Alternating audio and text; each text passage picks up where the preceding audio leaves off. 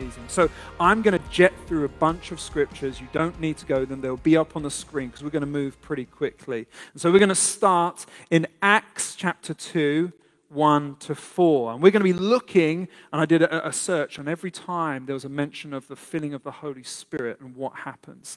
So, first one, when the day of Pentecost arrived, they were all together in one place. And suddenly there came from heaven a sound like a mighty rushing wind, and it filled the entire house they were sitting.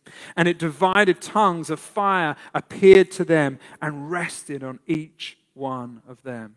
And they began, and filled with the Holy Spirit, they began to speak in other tongues as the Spirit gave utterance to them. Verse 14, but Peter, who is filled with the Holy Spirit, standing with the 11, lifted his voice and addressed the crowd and the fellow Jews and all of you who live in Jerusalem. Let me explain this to you. Listen carefully to what I say. So the move of the Spirit happens. 3,000 people are saved in that moment. And so we carry on into chapter 4. What's happened is we've seen, as Kara talked about, a healing. Peter and John have healed a lame man, and he has come to life, and this has caused all sorts of problems for the spiritual council, the Jewish, the Sadducees, or the Pharisees, that this Jesus is now healing from the dead. And they are proclaiming that Jesus is Lord and that Jesus, in the name of Jesus, healed this person. And so Peter and John are standing before a council in verse 5. Then the next day the rulers and the elders and the teachers of laws met in Jerusalem. Ananias, the high priest, was there. So was Cephas, John, Alexander, and others of the high priest family. And they said to Peter and John before them and began to question them, by what power or what name did you do this? And then Peter, filled with the Holy Spirit, said to them, rulers and elders of the people, if we are being called to the account today of an account of kindness shown to a man who was lame and being asked how he was healed, then know this, you and all the people of Israel, it is by the name of Jesus Christ of Nazareth, whom you crucified, whom God raised from the dead, and that this man stands before you healed. We carry on in the story, Acts chapter 4. They come back to the group after being punished by the council and told not to speak of this anymore. They came out rejoicing, and they came back to their group of people to tell them what happened. And when they came together, they did this in verse 31. After they prayed, the place where they were meeting was shaken, and they were filled with the Holy Spirit and spoke the word of God boldly. Final story in Scripture in Acts chapter 13. Saul has become Paul, has been converted, filled with the Holy Spirit. And so in 13, this is the first commissioning of Paul and Barnabas to go out to all of the Gentiles in all of the world. They are filled with the Holy Spirit. And so in their travels, they arrive in Papyrus, where they met a Jewish sorcerer and a false prophet named Bar-Jesus, who was an attendant of the proconsul of Sergius Paulus. Now, just a quick context of what a proconsul is. To rule and reign in your culture, you needed to have people to govern. You couldn't have armies everywhere, and so they had councils that would govern each of the realms in the way of Rome. But this Sergius Paulus was different. He was spiritual, and he wanted to invite people to hear. And so this Bar-Jesus, this false prophet, was part of this company and had been speaking to this guy. But he had heard of this Barnabas and Saul that had come into the area, and he wanted to hear for himself all about this.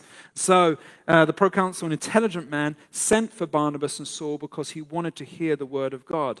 But Elymas, this is Bar-Jesus' same name, the sorcerer, for that is his name means, opposed them and tried to turn the proconsul from the faith. Then Saul, who was called Paul, filled with the Holy Spirit, looked straight at Elymas and said, "You are a child of the devil and the enemy of everything that is right. You are full of all kinds of deceit and trickery. Will you never stop perverting the right ways of the Lord? Now the hand of the Lord is against you. You are going to be blind for a time, not even to be able to see the light of the sun." Immediately a mist and darkness came over him and groped about, seeking someone to lead him by hand.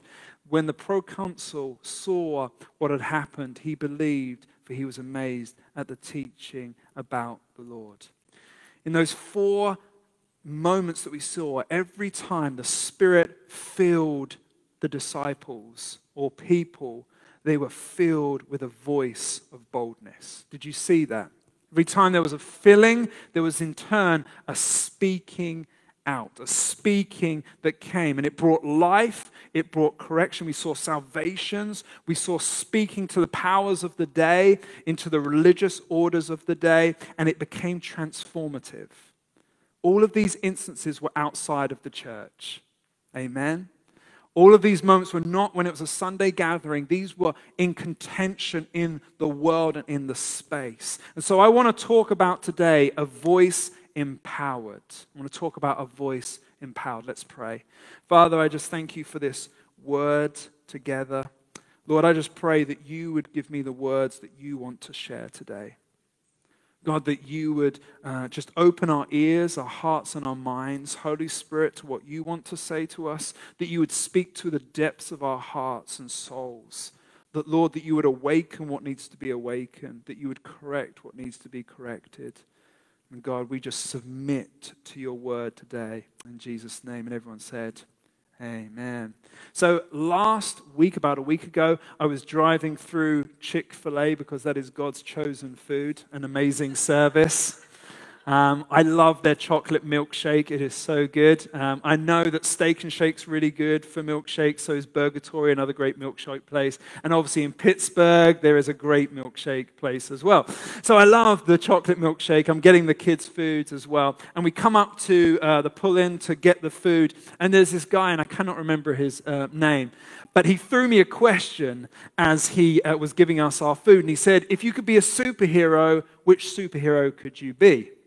And I was like, oh my gosh, thrown in a loop in that moment. I was like, because people were behind me. I was like, Superman, I'll be Superman, because it'd be cool to have all the powers in the world, right? Superman is the best superhero. Can we agree?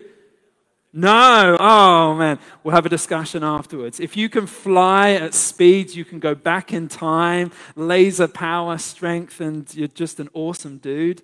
I think Superman's the best superhero, but obviously that is in contention right there. But with that great power, I often thought about this.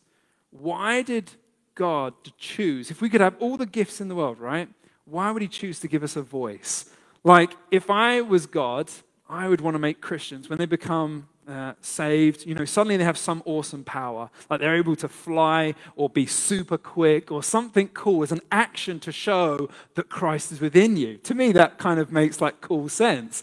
Like, I would love that, be able to fly over there goes that Christian again. Wouldn't it be like awesome to be able to see zoom past each other again? There would be a difference in what we would see in who we are. This is just how my mind works. But God gave a voice. He gave a voice. And I think actually a voice is the most powerful weapon. If you see in the movies of Superman, because again, I believe that he is the greatest, Superman was never able to change a world through just his actions alone. But a voice changes everything. A voice has the power to change the world. We have the greatest power, and it is an empowered voice. God spoke into creation the existence that we see.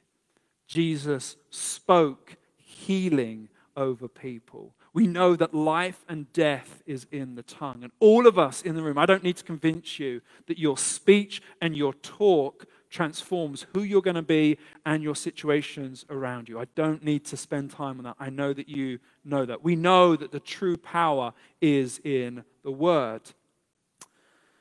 So what is the difference that happens with these guys that speak in this moment in comparison to all the other voices? Because there are so many voices in this world. We've got the voices of authority, of governmental authority, judicial, structural, judgment voices, all different voices in this world. Yet this voice, which was given to a few in a room, began to explode to millions, if not billions, of people around this world.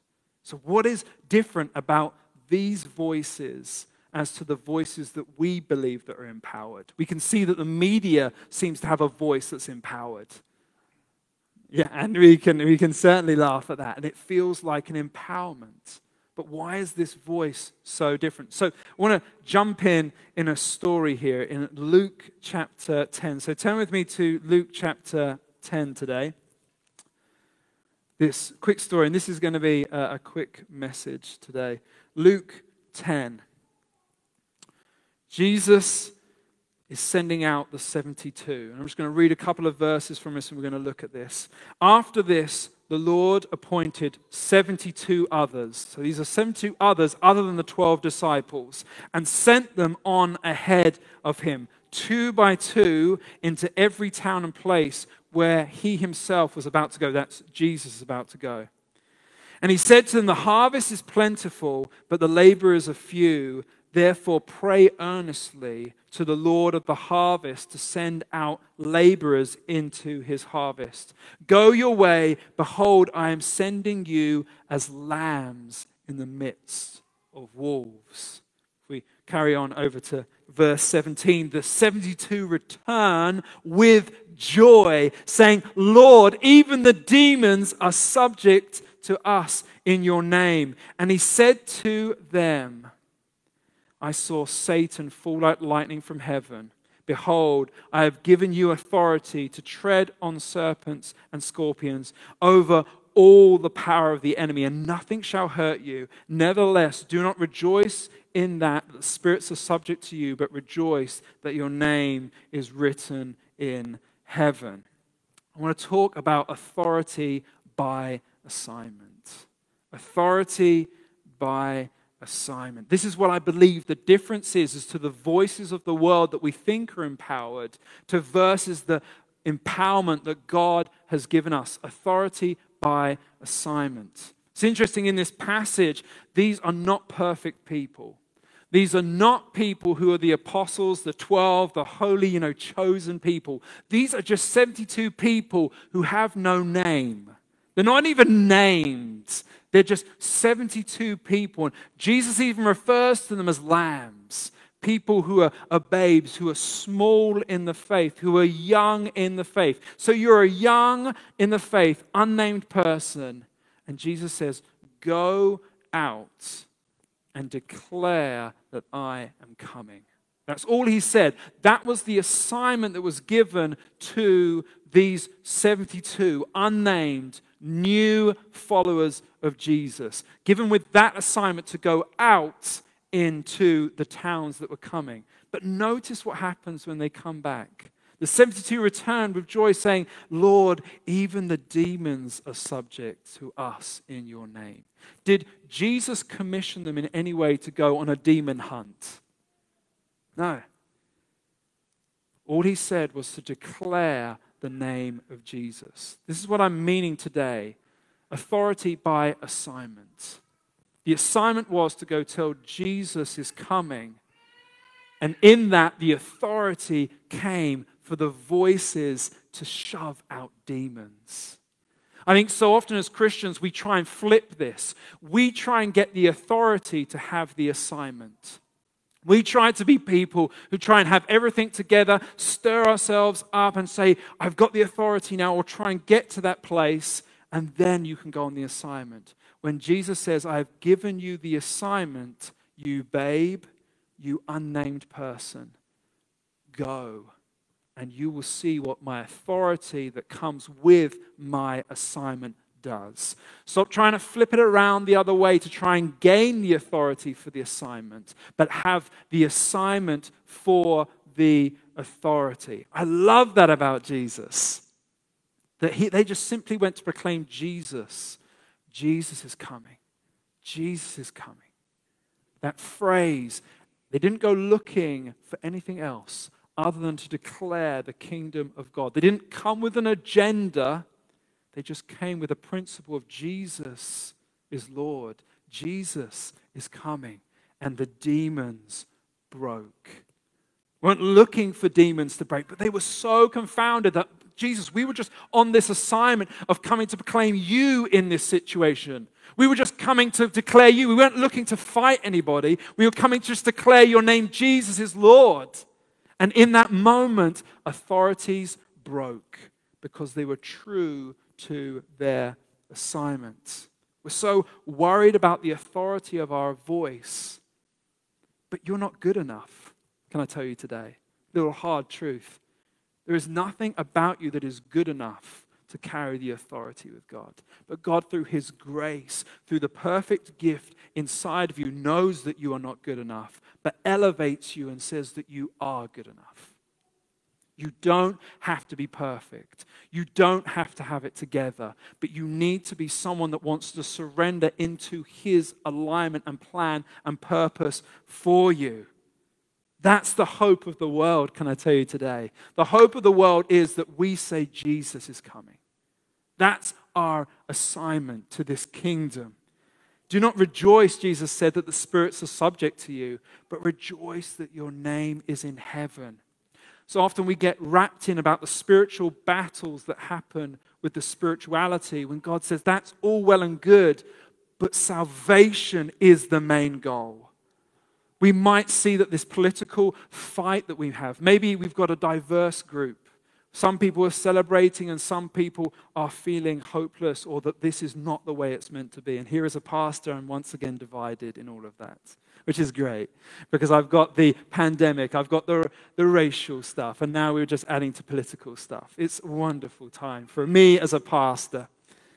But in all of this, I want to tell you as a pastor that Jesus is Lord. Nothing else matters.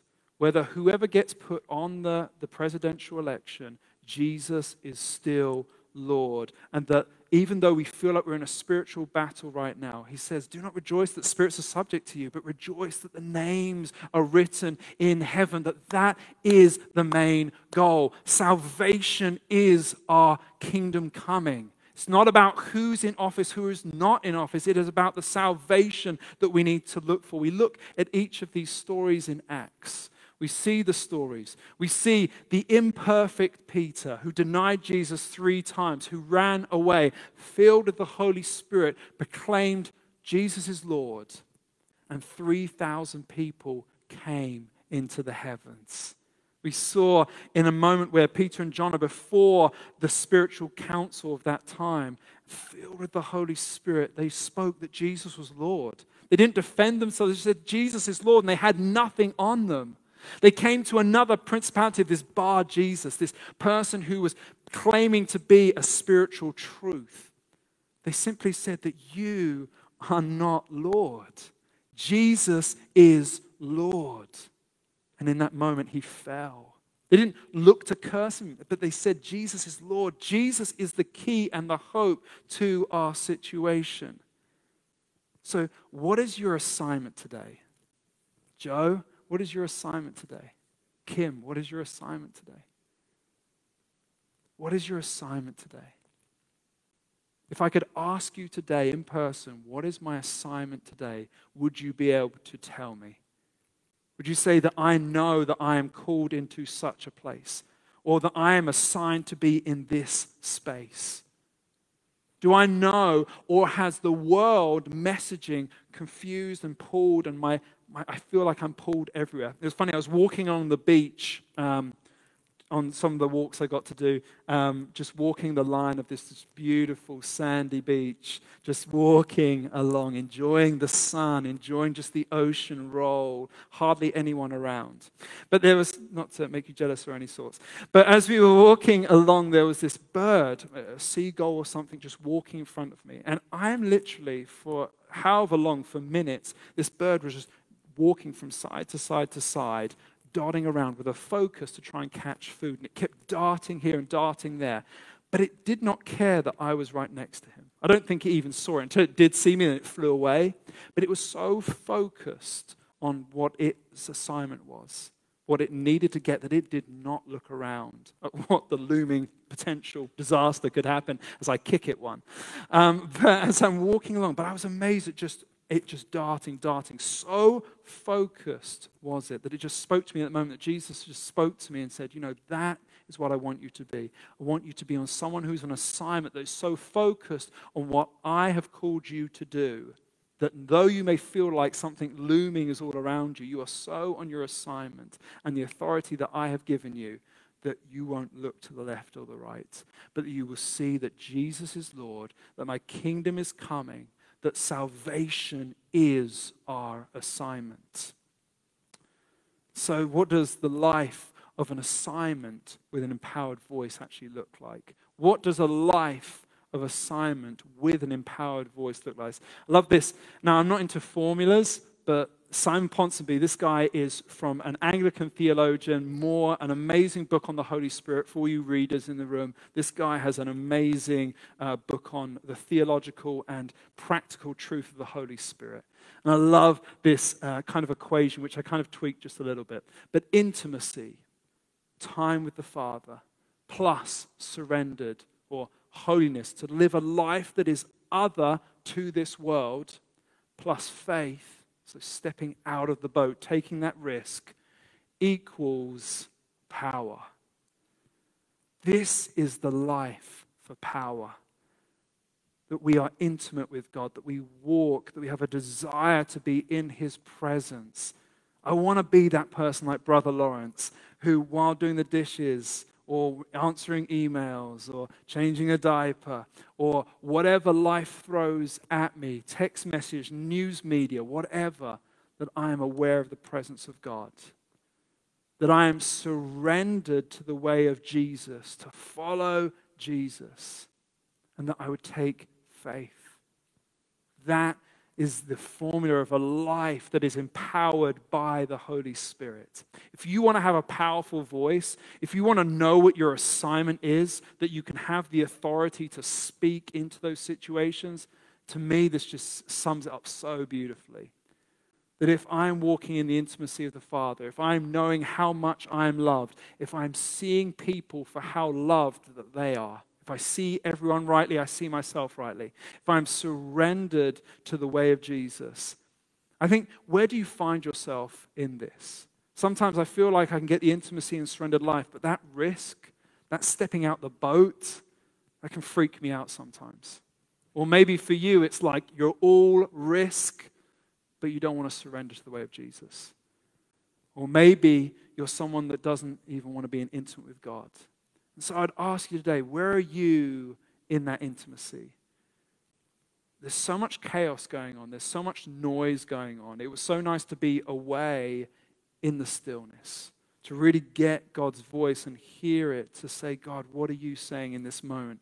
Because if this year does not lead each of us to spiritual revival in our hearts as a church, then this year is a complete waste of time.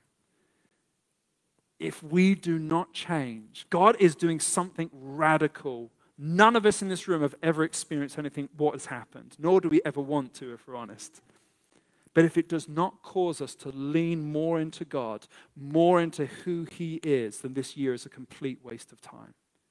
I want to see us next year. For those of you who are praying fervently into the situation right now, if by next year you've stopped, don't be a situational prayer. Because this world is not going to change regardless of who gets in. We need to have the same fervence and prayer and passion to see this world change, because it is not going to be over and done with. Regardless of what happens, we need to be a church that steps into this. If we believe our vision statement of transforming people who transform their worlds, if we believe that, then we need to step into that calling. We need to step into that assignment. I believe that with all of my heart. I want to see revival. I want to see revival in my heart. If our hearts break for more who gets into the office, more than the lost and broken of this world, something is wrong. If our heart breaks for more who gets in the office than the lost and broken of this world, something's wrong. We're a family with different assignments. We're a family of different assignments. I wonder if we saw Jesus' prayer list and we wondered, and I wondered how long it would be. So often I feel like I've got one prayer and one focus, and that this is the main thing that we need to pray for.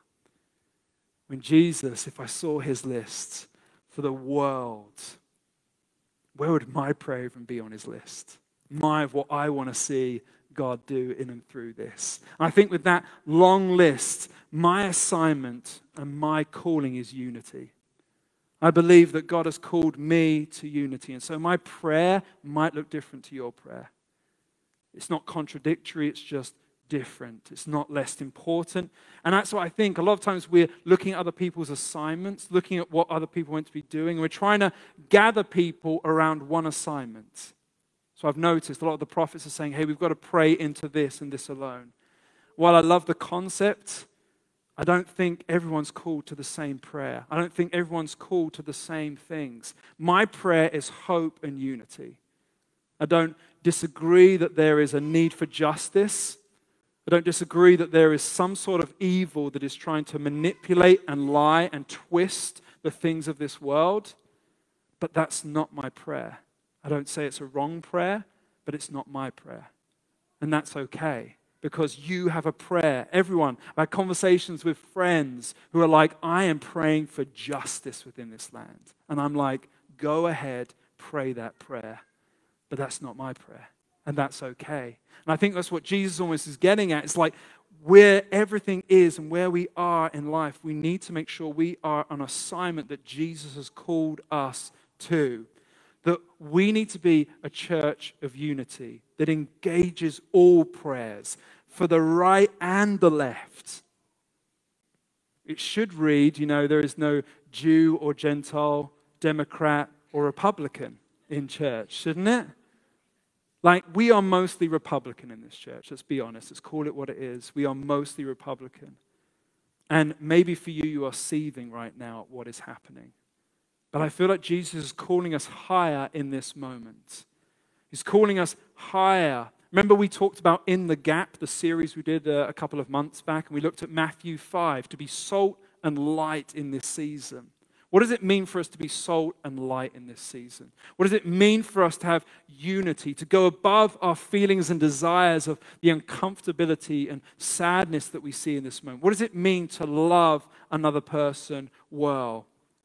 Because even in the church, our prayers are almost causing disunity.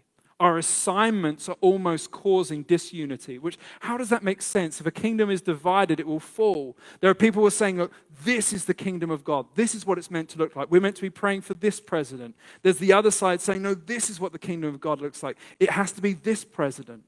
Would Jesus say, yes, exactly? Would he pick a side? I don't think he would pick either side. And in fact, that's my advocation as a Christian. And this is my political bent. I'm more A-type, in the sense that I am down the middle. I am for God and God alone.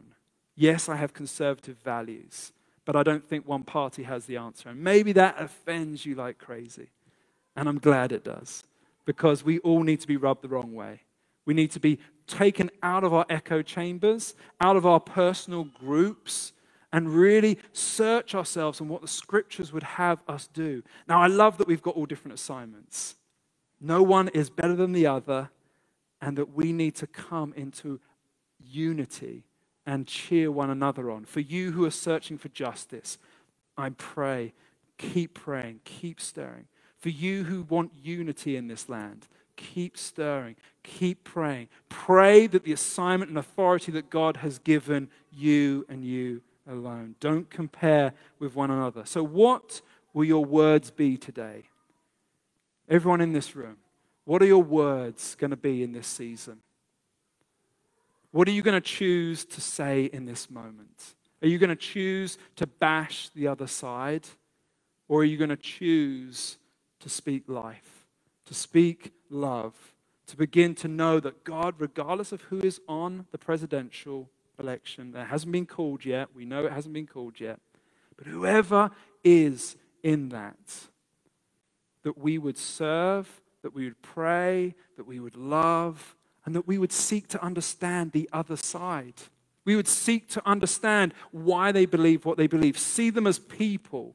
Isn't it funny that your political choice is more taboo to talk about than other things in this world? Like, if you ask someone what you voted for, everyone's super shy and do not talk about it. Why is that? We shouldn't attach a label to a person if they're voting whichever side. That's not the way that we want to be. And so, what are we going to choose to speak? You have a power inside of you. Are you going to align and speak death, speak destruction, speak separation? Or are you going to seek the kingdom of God that is neither Jew nor Gentile, male or female? It is all together in one. It is not slave or free, that we are all one in this moment. And so we're just going to spend just the next 5 minutes in this moment just to pray. And I want you to pray like you've never prayed before. We're in a room together. Though we may have a different prayer today, though your prayer may look different to someone else's, God has a prayer list endless of things that he needs done.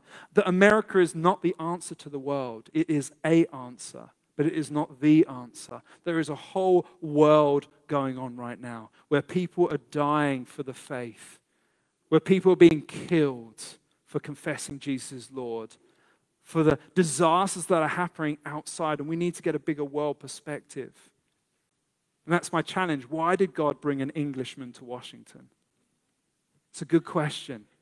Why? But maybe because I'm from outside, that maybe this community, I need to learn things, and we all need to learn things, like chinwag. We need to learn to see the differences in how people see things in this world. Maybe that's why I'm here. I don't know. But I'm on assignment. And God has given me authority within my assignment and sphere to do what he has called me to do. And that's that simple. So let's pray. Let's pray right now. We're just going to spend 5 minutes just contending for that. In your space, you have been given the gift of the Holy Spirit. You have the fullness of God inside of you, that your words are empowered. Let's pray.